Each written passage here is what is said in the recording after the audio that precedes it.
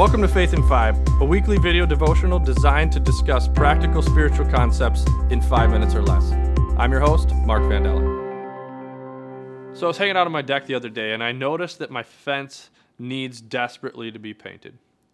And as I was looking at it and looking closer, it was actually hard. Like, my fence shares a border with my neighbor, and so I was trying to figure out whose responsibility it was and all this sort of stuff. And then I looked at it and I thought, you know what, this is odd that we even have a fence. My neighbors can use any of my stuff anytime they want, and I think I take the liberty to say I can use their stuff whatever I want, I guess. We jump the fence all the time.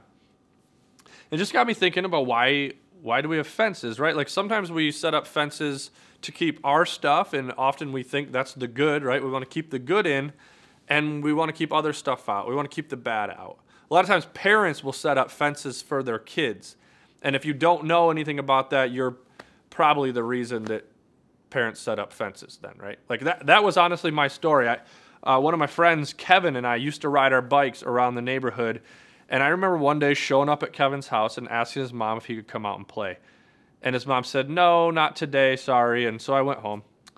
Later, Kevin was out riding his bike, and I jumped on mine and caught up to him, and I said, "Hey, what's going on? I thought you weren't able to play today." And he said, "Well, honestly, my mom heard you swearing a lot the other day and decided that you probably weren't the best influence on me." And my heart was broken. I didn't realize that all of a sudden I developed a potty mouth, so to speak, and so I wasn't able to now hang out with my friend because of some of the choices I was making.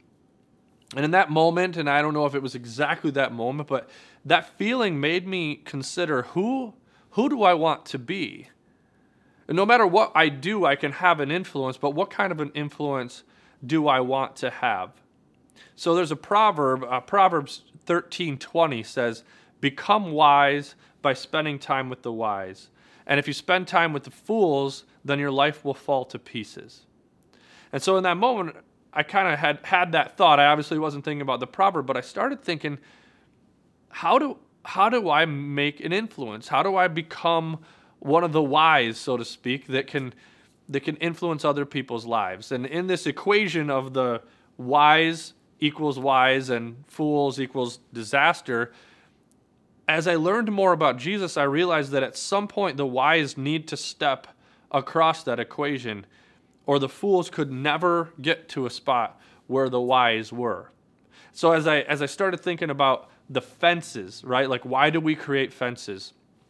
I realized that there were some spots in my life where it made sense to have some boundaries to protect myself and to decide what those fences might be up front.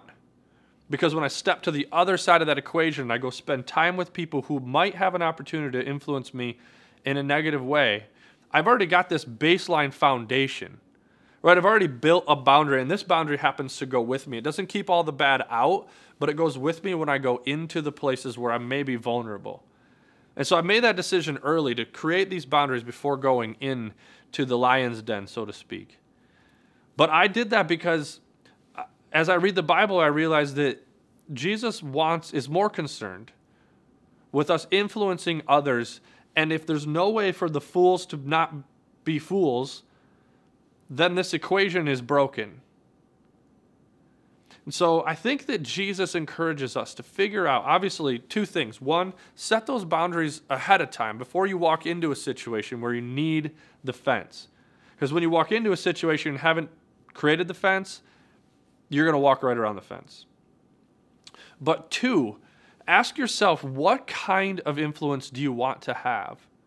Because there's a chance where in this rule, the wise and the fools rule, where sometimes we hope to be the exception by just being able to go in and not be influenced. But I would argue that we have a better chance of living closer to what Jesus did if we choose to be the exception. If we go in knowing that we want to have a positive influence. See, after this story with Kevin actually called me, Facebooked me. He looked me up on Facebook and had some questions. He knew I was a pastor and wanted to connect.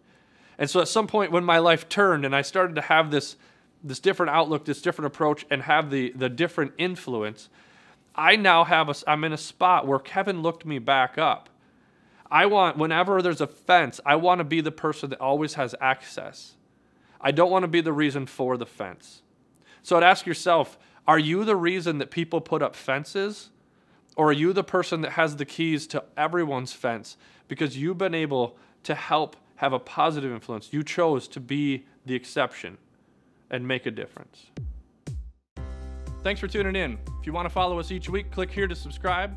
And if you want to take it a little bit further, click here for discussion materials.